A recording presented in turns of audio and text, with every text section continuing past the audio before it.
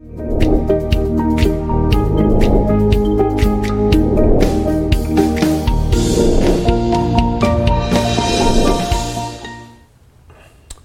to Financial Planning Explained. I'm your host, Mike Menninger, certified financial planner, owner and founder of Menninger and Associates Financial Planning. I'm joined today with Nick DeVito, who is one of my advisors on staff, paraplanner, and we're really serving as an advisor as well. Nick, thanks for joining me again today. Thanks for having me. So what we're going to be talking about today, this is going to be the first part, is we're going to be talking about employee benefits. Employee benefits, when people think about employee benefits, we're really talking about those things that you find in open enrollment. Open enrollment for larger corporations, where they give you as the employee the choice of a variety of different things. That's usually during the months of somewhere between October and November, at which point you're making the choice of what you want to do next year, okay? So the things are typically, it's medical, dental, vision, disability, life insurance, not 401k. Yeah, they treat that a little differently. Correct, because with the 401k, this goes back to the summary plan description that says, the employee is allowed to join after X number of months. Right, immediately, years, 1 month, 3 months. Yeah. Certain ages, it can be, right. It has to be age 21. Exactly. And so, one of probably the most common, which doesn't mean it's 90%, most common is what we do. Okay, we say you're available after 90 days because of the fact that, a lot of companies have a 90-day window where they can fire you, they can say, hey, you're not good for us, et cetera, and not be subject to any unemployment benefits and all that fun stuff. So 90 days is usually, why go through the effort of getting someone involved in the employee benefits if they don't stay, okay? So the first thing is, and also, generally speaking, you can't make changes to the plan during the course of the year.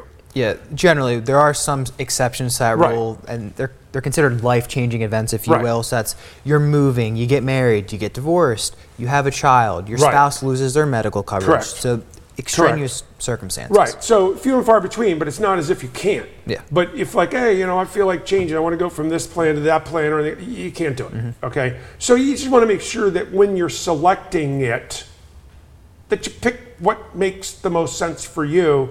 And, I personally found open enrollment to be annoying, but it was a necessary. Well, it can be daunting, especially if you just started at a new company and they're giving you this big stack of papers or what do I do? A big PDF with all these different benefits in it. So we're going to try to help you navigate that a little bit better. Exactly. So the first and foremost, that is always the biggest one, is health insurance.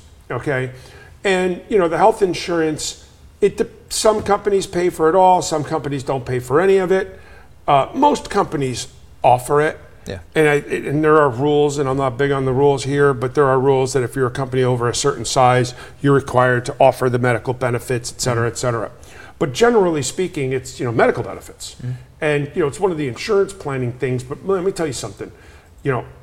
Running naked without medical insurance is probably one of the more foolish things you can do. But if you all look at all insurances, medical insurance is expensive. Why? Because all insurance is based on statistics and probabilities. The probability of me going to the doctor is a whole lot greater than me getting hit by a bus, okay, or becoming disabled or something like that. I mean, medical, going to the doctor, injuries, medications, etc. But what's also important about it is when it comes to all insurance, it's just good to know, whether it's life insurance, disability insurance, it's statistically based, probability based. So when I was a young buck in my 20s, who goes to the doctor? Okay, I'm cheaper. Now I'm not a young buck, and now I'm in my 30s. Yeah. Ish. Okay, medical events happen.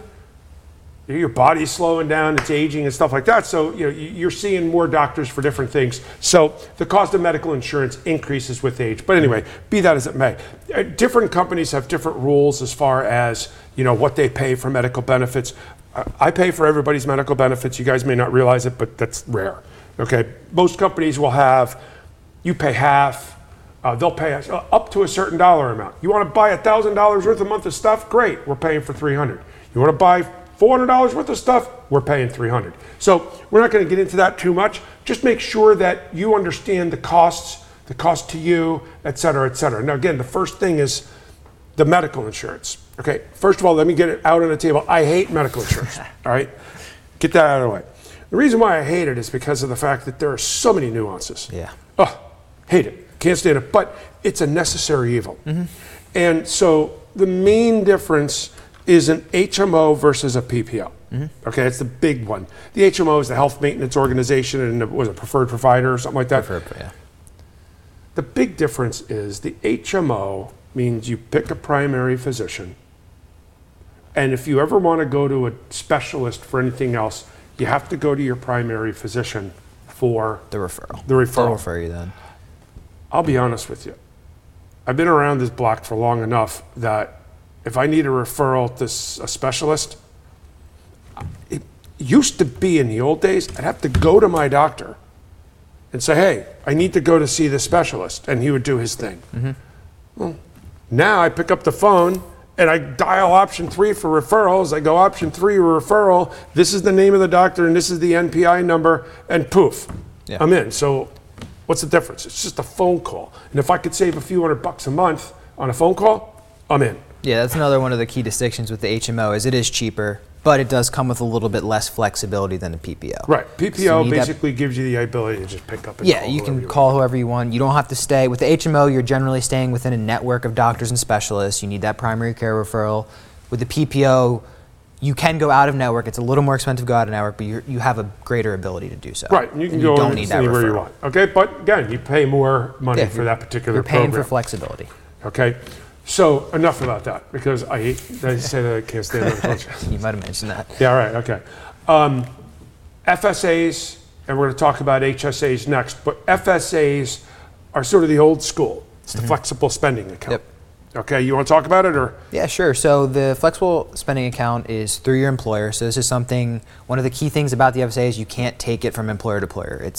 If you have it, it's with your employer, and you leave, it's there. It's basically use it or lose it. Yeah, use it or lose it. So you're contributing pre-tax dollars to it, and then when you're dispersing that money for qualified medical expenses, it's tax-free. Right. So it's a way to pay for medical expenses without having to pay as much. Co-pays. Yeah. The medical. I mean, if I go to the doctor and it's like, okay, co-pay $80. Yeah. Okay, well, co-pay $80. Boom, I'm stroking the check. Right, I'm stroking the check because I'm old school. Yeah. But you're paying them $80 after tax money. However, what the FSA does is it allows me to create a bank account that they withhold money every paycheck. It goes into this effective bank account that I say, hey, my $80, I either charge it to the bank account, the FSA, or they reimburse me. Okay, so effectively what happened is I got my $80 that I paid was tax deductible because FSAs are tax deductible.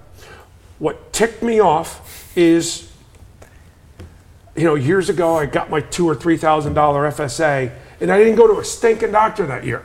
Okay, I just lost that money. Yeah.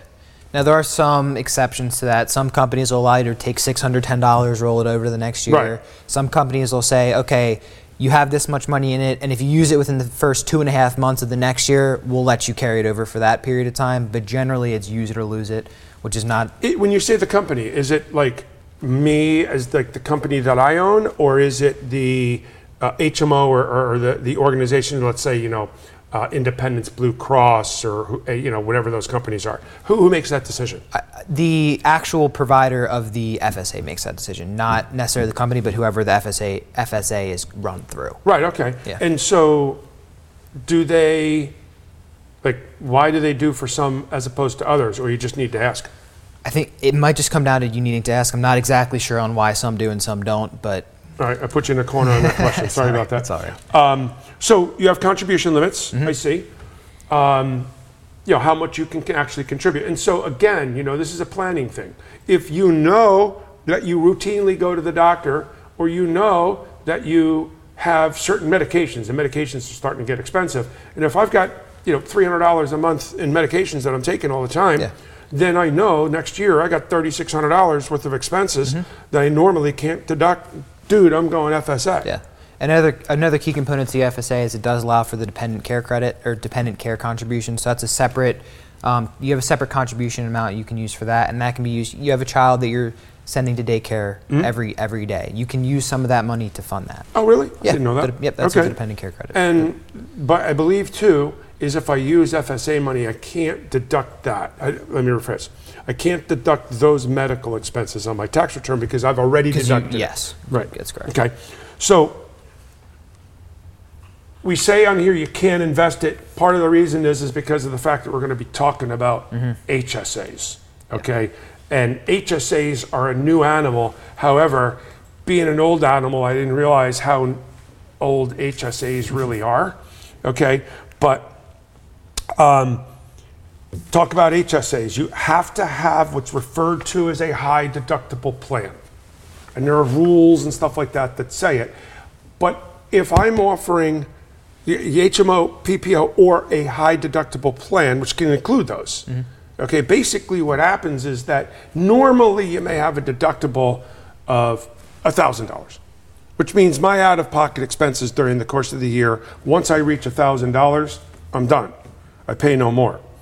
What a high deductible plan might be is that I have to come up with $5,000 before I break out. Yep. So what they did is they created the HSA that says, hey, you know what? Rather than paying, and by the way, HSA plans are cheaper. So if they're cheaper, because they know that I'm paying, call it the first $5,000, I'm paying out of pocket, as opposed to the insurance company. So if I'm paying out of pocket, well then heck, they could lower my premium. So if my premium goes down, instead what I'll do is I'll make up the difference by contributing to an HSA. Yep, exactly. Unlike the FSA, which is use it or lose it, you don't have to use it. You can carry it over. Yeah, there's a couple other differences. So like Mike said, you can carry it over. It can be invested. I know we touched on this last slide with the FSA. The FSA cannot be invested. The HSA can. So you can open HSA wherever you'd like. It is not attached to the employer. That's another key thing. We mentioned with the FSA, if you move employers, FSA is gone. With your HSA, you move employers, no big deal. It's your account. It's not necessarily the employer's account. And because it's not use it or lose it, you can accumulate your HSA almost like a 401k, where if you're contributing, whatever the limit is, $77.50 per year for the household, I could sit here and contribute $77.50 per household. This is super cool. Is that I sit here and I put $77.50 a year into the HSA, whether I use it or not. That sit here and grow and grow and grow and grow and grow. And it's the only thing that is tax deductible on the front end and tax free on the back end. And so what that allows me to do is say, hey, you never invest if you're going to be using it short term. But if I'm sitting here plowing $7,750 a year into an HSA, I could very easily in 20 years accumulate a couple $100,000. And here's what's cool. Then I can use it in retirement. Or I can go backwards. Did you know that? What do you mean by that? I have a $5,000 expense today. I'm saving that receipt. Okay. I pay the $5,000. Now my $77.50 is growing all these years. 20 years from now, assuming I do a good job keeping my receipts, 20 years from now, I could submit that $5,000 receipt against my HSA 20 years from now. Did not know that. That's a beautiful thing. That is a beautiful thing. The only other thing I wanted to mention with the HSA is with the FSA, you cannot distribute that money for anything that is other than a qualified medical expense.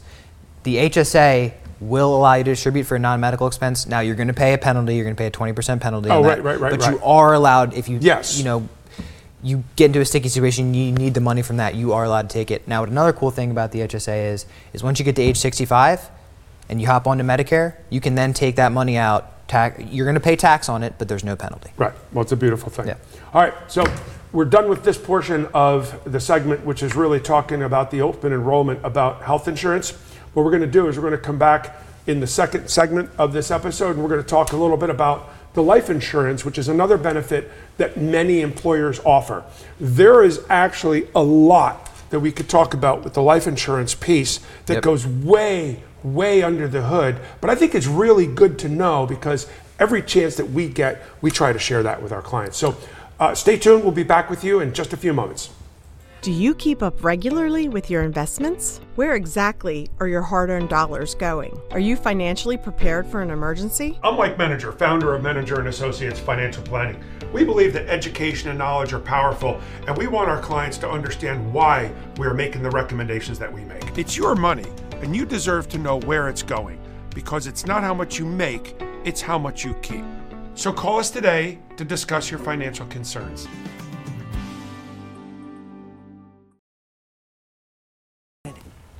Welcome back to Financial Planning Explained. I'm your host, Mike Menninger, and I'm here with Nick DeVito, one of my advisors on staff.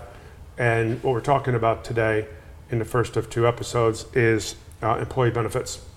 We spent most of the time in the first segment talking about the health insurance, and now what we're going to talk about is life insurance for the remainder of this segment. In the next episode, what we're going to talk about is the disability and the 401k, other programs. So life insurance, oftentimes, especially with larger corporations, is a benefit that's offered. And once again, as we pointed out earlier on in this episode, is that you can only pick it once a year. Mm-hmm. Now, typically what they do is they say, all right, well, this is my experience. Now, my experience is that they say, all right, you can take 1 time salary, 2 times salary, 3 times, et cetera, et cetera. They may give you 1 time salary, and then if I wanted to buy up, I could. And so it's a great opportunity to buy more life insurance, okay? The thing about getting it through work is the most important component is it's guaranteed insurability, which means it doesn't matter what my medical condition is. They're giving me the life insurance, and they're not basing my premiums based on my health. The only thing they base premiums on are age, gender, and tobacco use. Tobacco versus non-tobacco.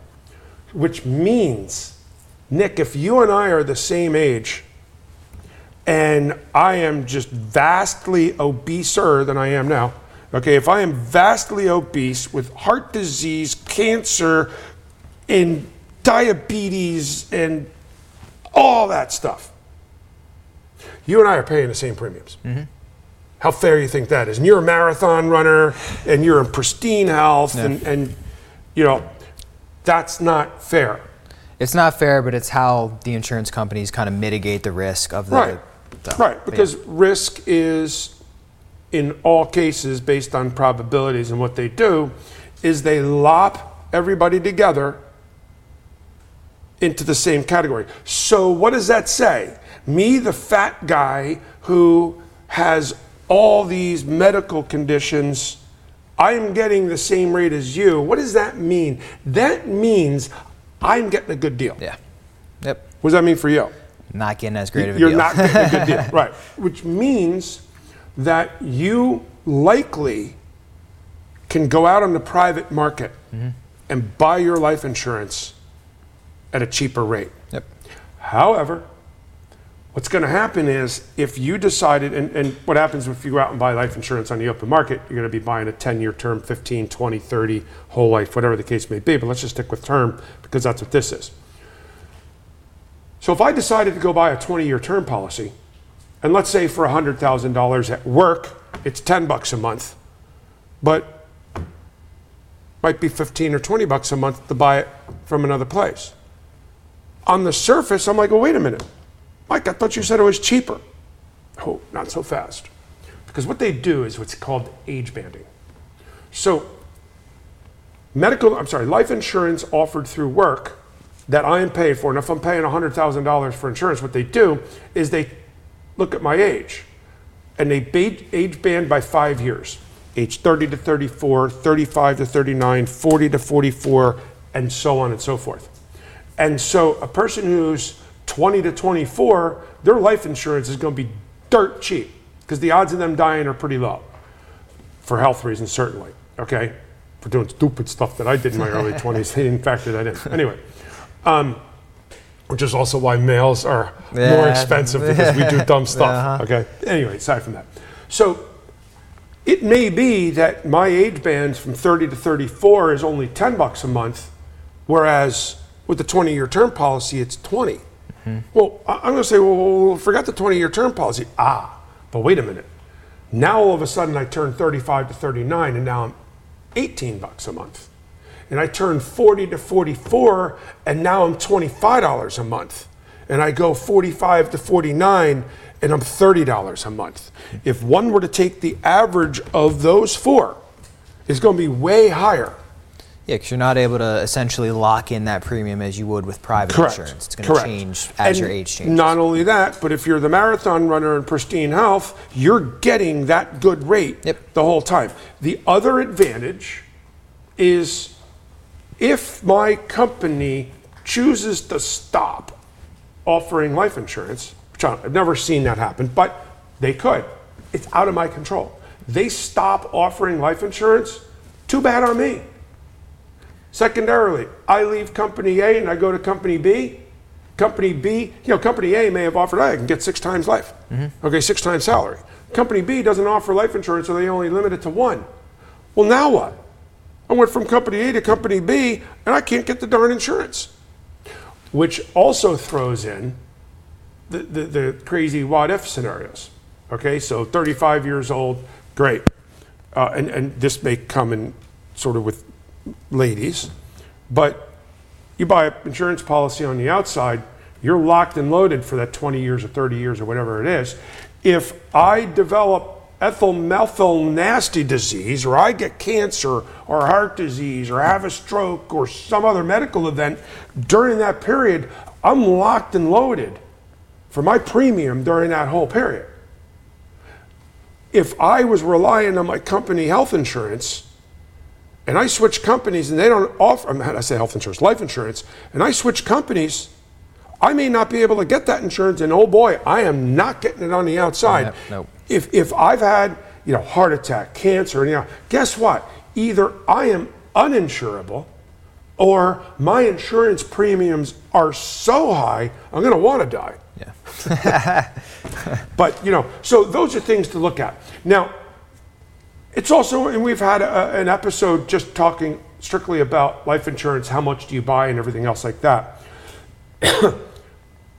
Figure out what you want or need and get the appropriate amount of insurance.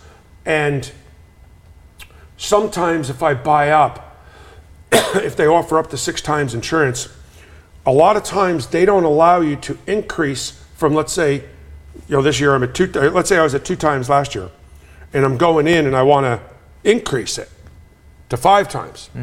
Most cases, the insurance companies won't allow me to go more than 1 time in a particular year. And if I say I want to go from 2 times to 5 times, it's like, okay, we're doing a medical test on you. Because why would I go from 2 times to 5 times? Because I just developed ethyl nasty disease and had cancer, cardiac arrest, and all kinds of crap happened to me. I'm like, holy cow, I'm a greater risk. I want to raise my life insurance because I can't get it on the outside. Well, they know that. They ain't stupid. The insurance companies are there actually to make money. And they don't make money if I die and have to pay out a big old life insurance benefit. And now the question then becomes is, when is life insurance taxable? Basically, it's not taxable. Life insurance benefits are not taxable. But then again, the premiums that I pay The only thing that could potentially be taxable is employers are allowed to provide up to $50,000 life insurance to you tax-free. Right. Now, if they go above that and they're paying for it, not you, that's where you can run into what's called imputed income, where you're gonna be taxed based on the premiums they're paying, essentially the cost of insurance. Right, the cost of insurance. To be clear, the death benefit is never taxable. Yes, the death benefit is never taxable. But the premiums, which I normally can't take a tax deduction for, the whole idea is that it would be considered a fringe benefit. Yes. Okay? You know, like if the company's giving you a car, well, guess what? You're going to have to pay back the tax as if they're giving me the car. So if it's $500 a month, I would have to pay tax on $500 a month as a fringe benefit.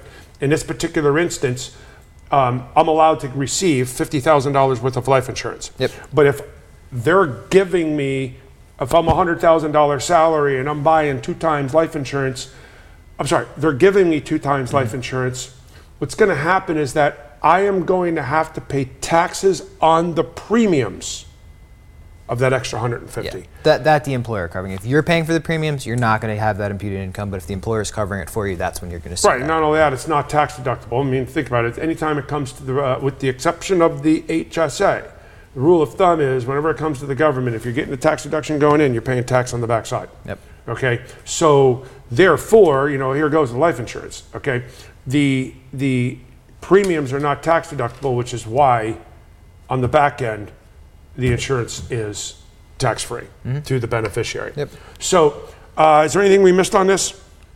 No. So. Okay, good. So we're going to leave this episode off on this because it's a good breaking point. What we're going to do is we're going to pick up in the second episode of employee benefits. We're going to talk about disability, which is kind of the sister policy, if you will, of life insurance. We're going to talk more about disability. And then we're going to talk about 401ks, but from a different spin than we had talked about as it pertains to year-end tax planning. Yep. We're going to talk about it as more of the employee benefit and things you should be aware of. So, Nick, thank you for joining me. Thanks for having me. Thank you for joining me. I hope everybody learned something here today because that's the goal of the show.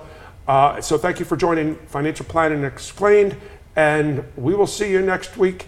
And until then, you have a wonderful, wonderful day and week. All right.